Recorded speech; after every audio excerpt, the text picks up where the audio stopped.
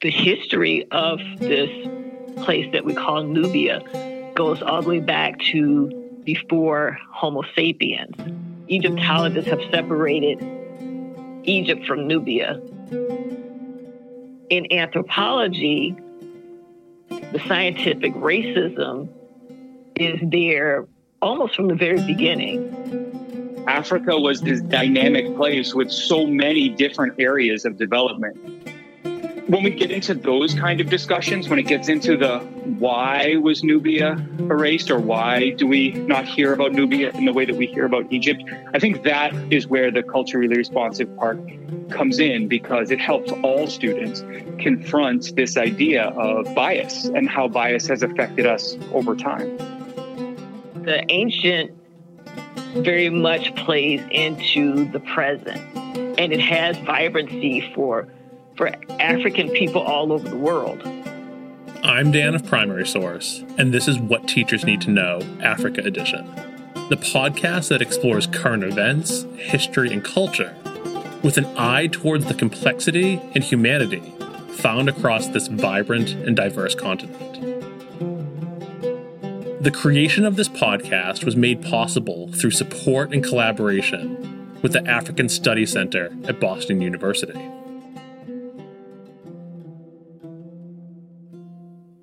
Africa is at once the most romantic and the most tragic of continents. There are those, nevertheless, who would write universal history and leave out Africa. No other than W.E.B. Du Bois, the esteemed Harvard-educated African-American historian, sociologist, and civil rights activist, wrote those words in 1915. In 1933, Carter G. Woodson, a fellow Harvard-educated African-American historian, would echo the sentiment, underscoring the harm that came from excluding, erasing, and forgetting Africa. These critiques resonate today. And yet there exist troves of archaeological and historical research to correct the omissions and distortions identified by the likes of Du Bois and Woodson. The historical record is replete with examples of Africa's contribution to humanity. This bright continent glows with millennia of civilizational development, even if so much of this remains untold.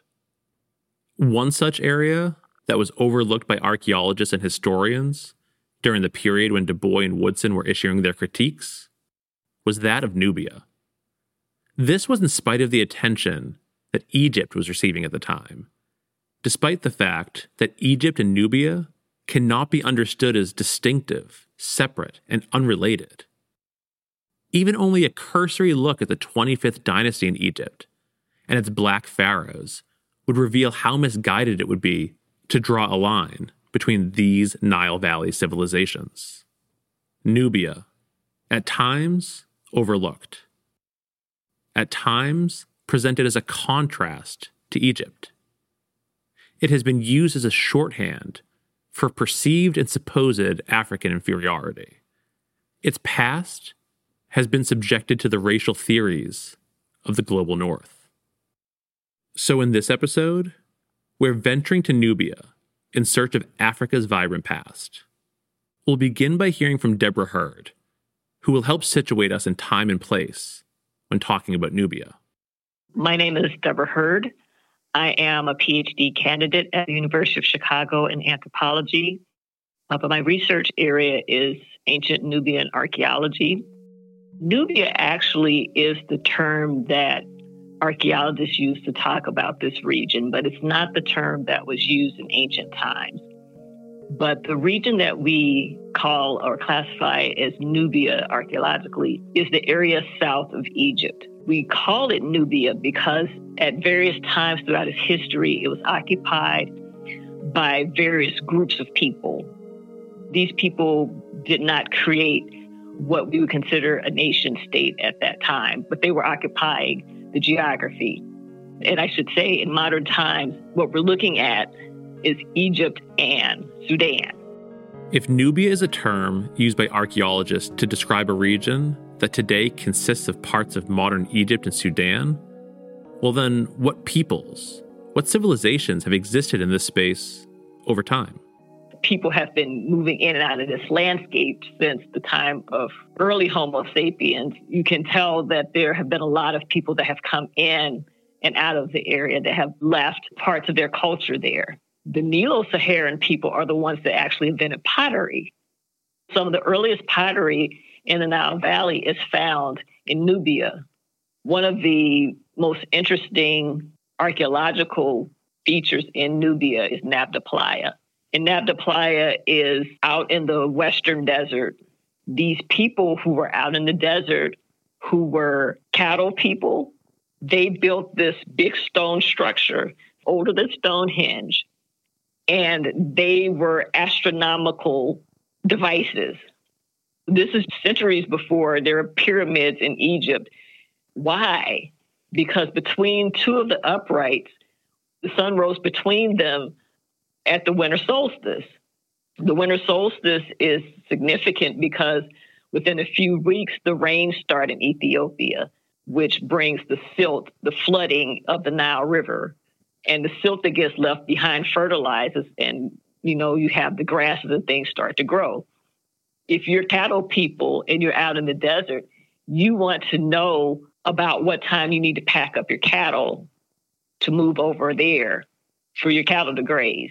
We see several political configurations occupy that Nubian landmass, and it's called different things. The sixth dynasty of Egypt, there begins to be a political configuration that comes together, Kush, and this becomes dominant during the Egyptian Middle Kingdom. So you start seeing the name Kush around the sixth dynasty. And so we understand that this is a power center in Nubia. And so it's becoming a powerful political center. There's a period of Egyptian colonization where the Egyptians come in and colonize both Lower and Upper Nubia. And after that is over, about 1050 BC, once the Nubians regain their independence from Egypt, about 200 years later, we see the beginning of a second Kushite kingdom that begins developing a little bit further south.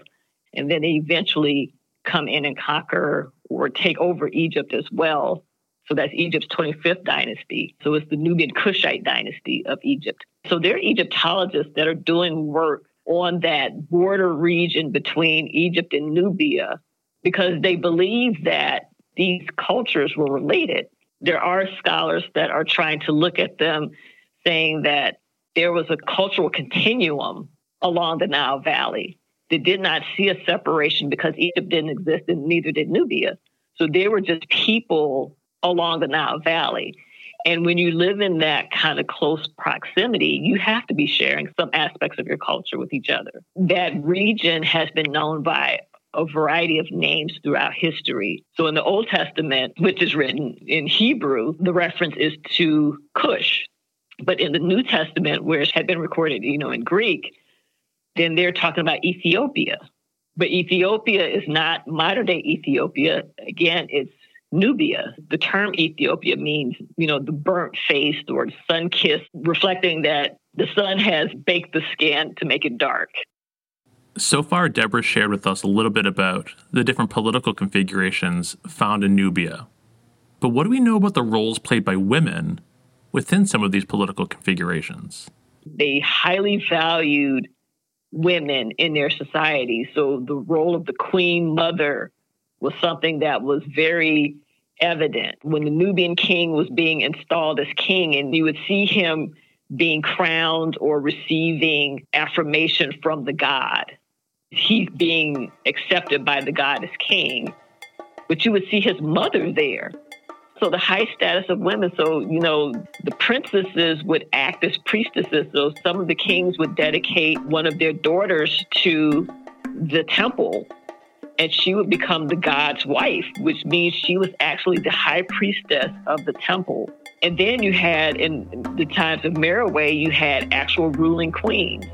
And she didn't have to present herself as a man. She presented herself as a woman. She presented herself as a big woman, so big, rotund, voluptuous woman.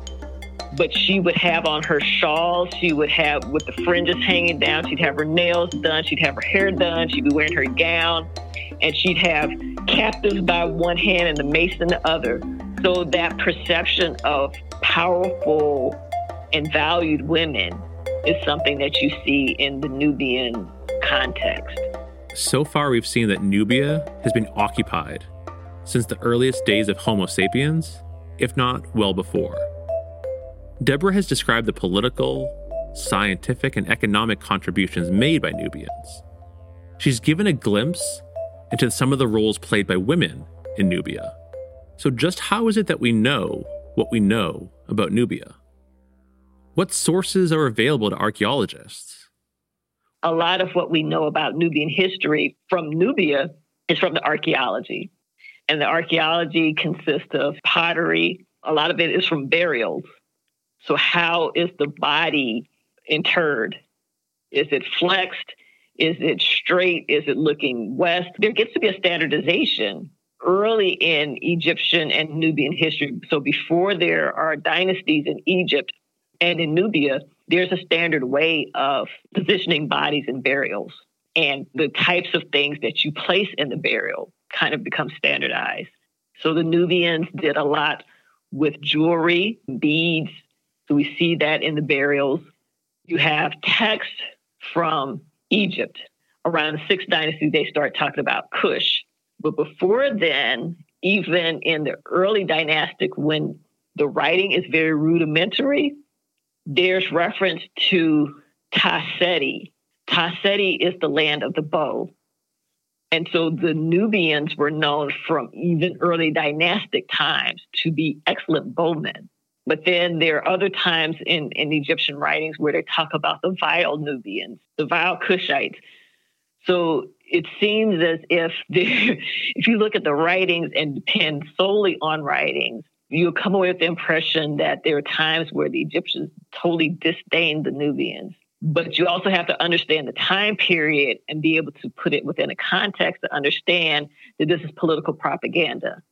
The final piece of information is from the classical Greek and Roman writings. The Greek historians or the Roman geographers, when they're trying to create or put down in writing a history of, other parts of the world, they include talking about Nubia as well.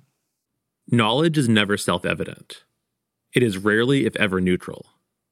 Historians, archaeologists, and scholars more generally enter into the knowledge production and meaning-making processes from certain positions in society. This can have profound implications on the way evidence is understood, on the way facts are interpreted, and on the narratives that become dominant. Producing knowledge entails making decisions about what to emphasize and de-emphasize, about what value to assign to people and to places in the past. This is a subjective process, even when ideals such as objectivity are held in high esteem by professionals. So what has this meant for the understandings and interpretations of Nubia, particularly those that emerged from the scholarship of the global north?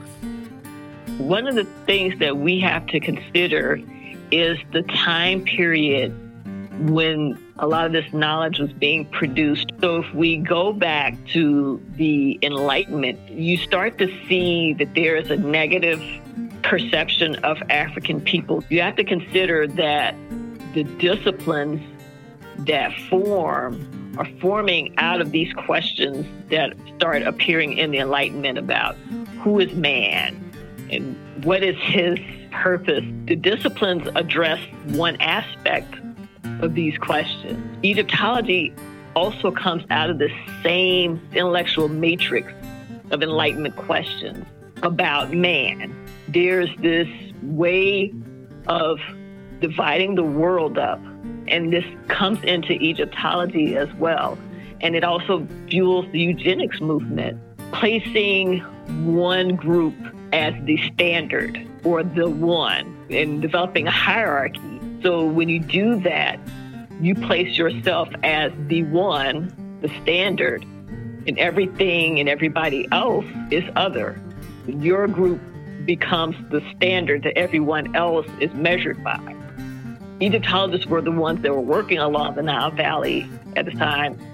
They were the ones that also started making the investigations into areas that had the Nubian material. And so when they move into Sudan, you have to also consider that slavery still existed in certain areas, and definitely the aftermath of slavery in Europe and in the Americas was heavily on their minds. So when they see these Sudanese people, there's a negative reaction. When they look at the inscriptions on the temple wall, they see the Egyptians are not portrayed as white. They're this ruddy reddish color, but then they would see the Nubians and automatically assume because they were darker brown, what I usually call dark chocolate, Egyptologists would look at them and automatically, because of the racial way that they looked at the world, would say, oh, the Egyptians considered them to be inferior. So they took their own 19th, 20th century perceptions of the world and how it's supposed to be classified and imposed it on the ancient world. So they already created this racialization that did not exist in the ancient world. And they used that to talk about how the Egyptians and Nubians interacted.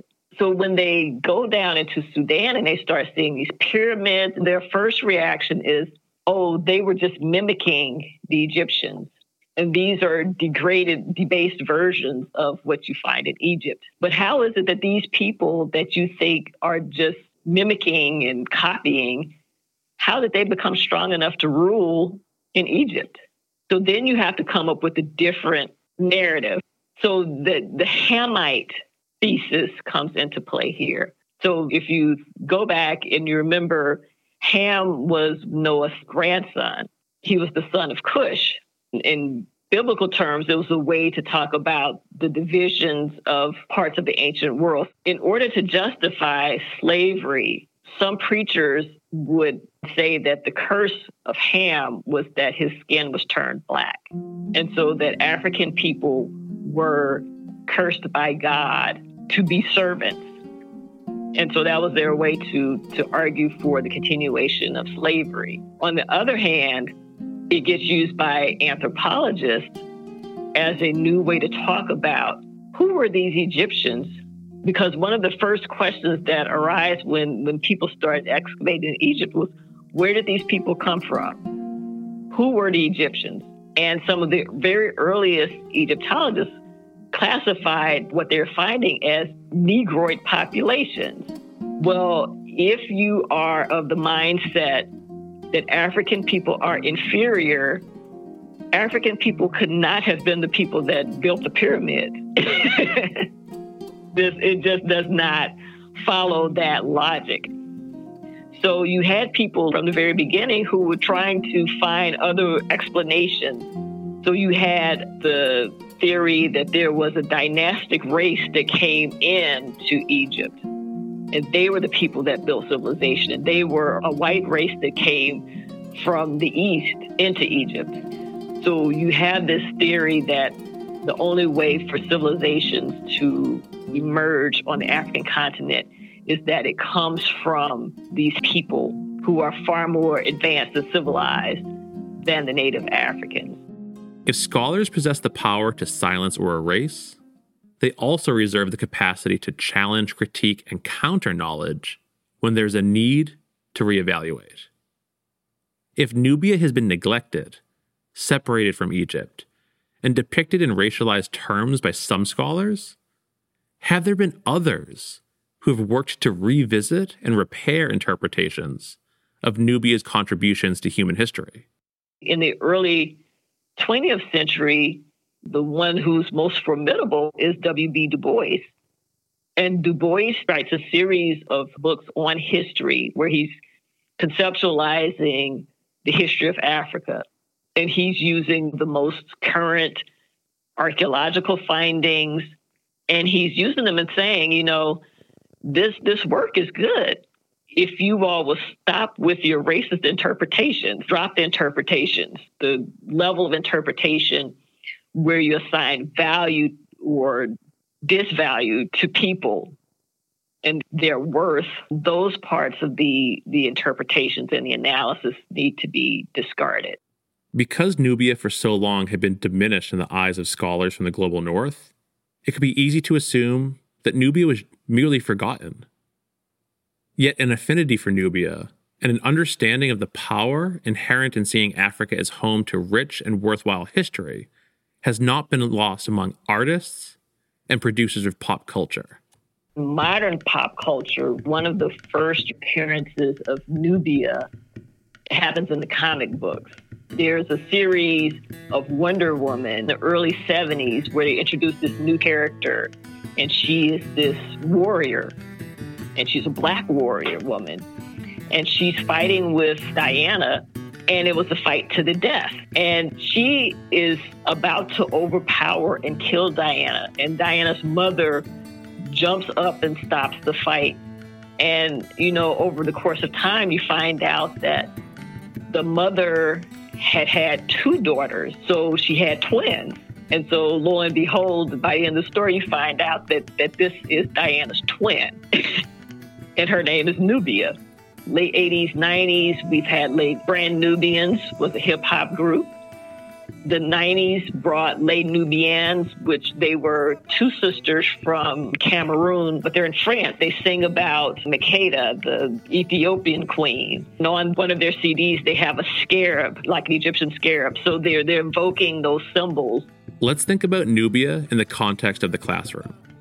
If Nubia is a prime example of the power to erase, misrepresent, and promote racial hierarchies through knowledge, that means teachers have a fair amount of responsibility when bringing Nubia into their classrooms.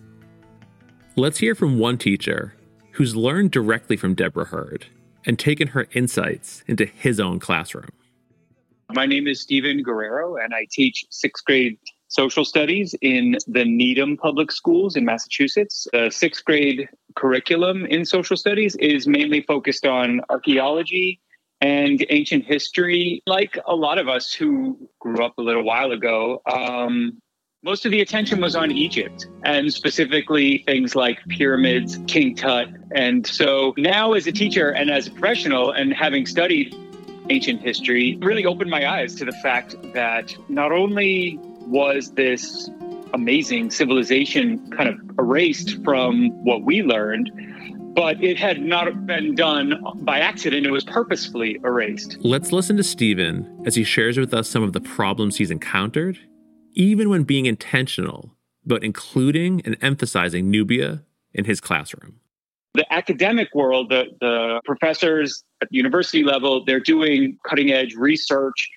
And it takes a while for that to kind of be reflected in the materials and the teaching that we have at the K-12 world. So what that means is the legacy stuff kind of takes a while to be updated. And I think in most classrooms generally, there's still a reflection of Egypt on this huge high pedestal and Nubia kind of the place that Egypt got its gold, or that place that fought sometimes and traded sometimes with Egypt, but it was always as a function of Egypt if it's mentioned at all. What can teachers do to push beyond a pedagogical reality in which Egypt tends to be centered and elevated, while Nubia remains marginalized and diminished in classrooms? It is a little bit on the teacher to kind of go digging. There's no kind of ready-made pool of classroom specific resources in the way that there is for Egypt. And so that means maybe adapting some things from professional organizations. So the American Research Center in Egypt, they have been hosting talks. They publish their journal every year of the latest archaeology and scholarship. And they are very good at kind of spotlighting some Nubian history. And they have a great series of resources. I'd also say the Leo F. Hansberry Society, who are a group of African-American scholars who specifically study the historiography and history and archaeology of Egypt and Nubia, have some great stuff. You have to go digging a little bit, but there are very reliable sources out there for teachers willing to look a little bit deeper. it's not enough to expand the quantity of Nubian history in classrooms. As we heard earlier, more scholarship did not mean, per se, fewer misunderstandings among academics. So how can we avoid stereotyping and reinforcing misconceptions, even when expanding the scope of Nubia in our classrooms? At a very surface level, it's actually possible to do some damage when we are trying to, with best intentions, put in context Nubia in its proper position as an ancient civilization. Egypt was pulled out of its African context on purpose to make it less African, and specifically less Black African. And so it was associated with cultures like Greece and Rome that in this trope were considered white. And so Egypt was also considered a white civilization. When we talk about Egypt and Nubia now, we have to be careful not to fall into the racist legacy overlay of Egypt, lighter colored or white people, and Mediterranean people, and Nubia, Black Africans. We're trying to teach kids how ancient civilizations were just as dynamic and changing and mixed as our society is today. And so I think that's the number one caution I would have, is don't fall into the old legacy tropes of Egypt lighter, Nubia Black African. But that doesn't mean we kind of ignore or put to the side the fact that both Egypt and Nubia are African civilizations, and that when we see ancient artifacts, the Egyptians specifically were using kind of this formulaic style where they depicted Nubians specifically with much darker skin than the Egyptian kind of red for men and yellowish white for women. Those were all stylized. So I would also caution my students, when you look at a piece of representational art, this is not meant to look like a photo. This is not meant to look like real life. This doesn't mean this is what people really looked like.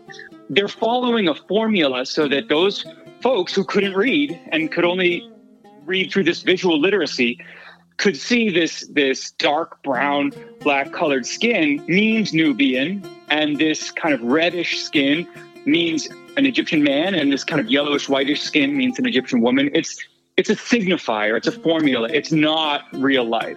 What I do know is that Nubia is really important to bring back into its proper context, because it's not that we're looking to elevate Nubia above all. It's that Nubia was purposefully erased. And when we get into why did that happen? It happened because of white supremacy, because historians could not believe that these Black Africans could have had such an advanced civilization. In many state curricula frameworks and in school districts, Nubia often appears in middle school social studies contexts. What should teachers be mindful of when thinking about and teaching Nubia in middle school settings? One of the biggest challenges I have with middle schoolers is that they have a very concrete kind of idea of time. And so I always found that it was really hard for them to understand the scale of time. It's kind of a tricky thing to teach them, how far back is that far. I think the biggest thing that I let kids know is that first, we try to understand them in the context of the time. So they had their own kind of belief system. That means religious beliefs and customs. They had their own languages. They had, different ideas that we have a lot in common with ancient people, but there's a lot that's very different. And I think that rather than compare ancient people to modern people, it's more like comparing ancient people to other ancient people. So what I don't want to have kids do is conflate modern Egyptians with ancient Egyptians. They're not the same people. And so kind of letting them know that when we study these folks, we have to always reframe that we're not studying modern people from a different area. We're studying ancient people. And I think that really helps also to kind of tamp down some, cultural misunderstandings that can come up if kids are conflating the ancient people who live in an area with the modern people that live in that same area now. I think that's really important. There's ample opportunity for students to explore a range of themes and concepts when encountering Nubia in the classroom. What are the big ideas that Stephen focuses on when teaching Nubia in his classroom? I want kids to know, first of all, the geography. This is where this place is. Secondly, this is the vast expanse of how long they were there and how they had a very complex relationship with Egypt that cannot easily be explained by either war or trade. There's this whole system going on that just because we ignore it doesn't mean it wasn't real or wasn't dynamic or it wasn't happening. It means that we have to kind of zoom out our lens so that we can actually see that, the Mediterranean, Greece, and Rome are not the center of the universe that a lot of history books kind of present them as. And I would really show them things like this Arabian Sea trading network was just as dynamic and full of prosperity and different civilizations and exchanging ideas and belief systems, just as the Mediterranean was at the same time. And I would also say a lot of the history writers point to things like Stonehenge and how advanced the prehistoric folks of Europe were. But about 5,000 years before Stonehenge, there's a place in Nubia called Nabta Playa, which is this unbelievable kind of solar observatory / calendar where people would come and gather and they would track things like when's the right time to plant and when's the right time to do animal husbandry. And those places became gathering spaces. They still are super curious about ancient civilizations. And especially when it comes to Nubia, they have very little background.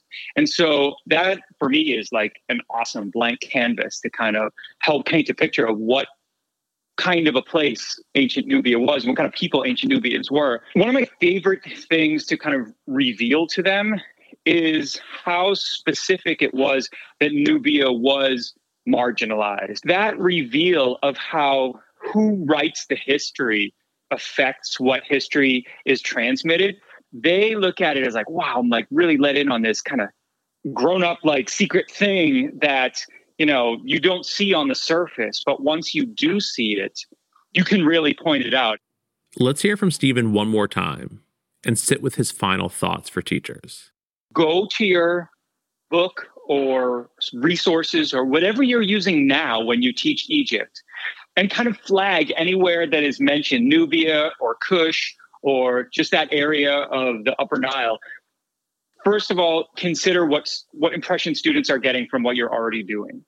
Secondly is, what is the disparity between how you teach Egypt and how you teach Nubia?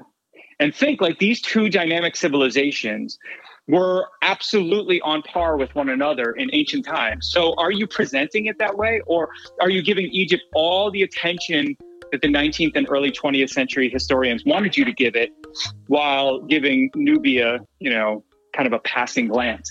Find a way to incorporate it now. Don't wait till next year, because that's the inertia that we're still wrestling with, where Egypt gets all the attention and Nubia doesn't. That's it for today's episode. What Teachers Need to Know Africa Edition is a production of Primary Source, an education nonprofit dedicated to bringing the world into classrooms through professional development and curriculum. To learn more about Primary Source, visit www.primarysource.org. Thanks to the African Studies Center at Boston University, whose support and collaboration made the creation of this podcast possible. To learn more about the center, visit www.bu.edu/Africa. And to learn more about the center's Teaching Africa Outreach program, visit www.bu.edu/Africa/outreach. I'm Dan from Primary Source. Thanks again for listening.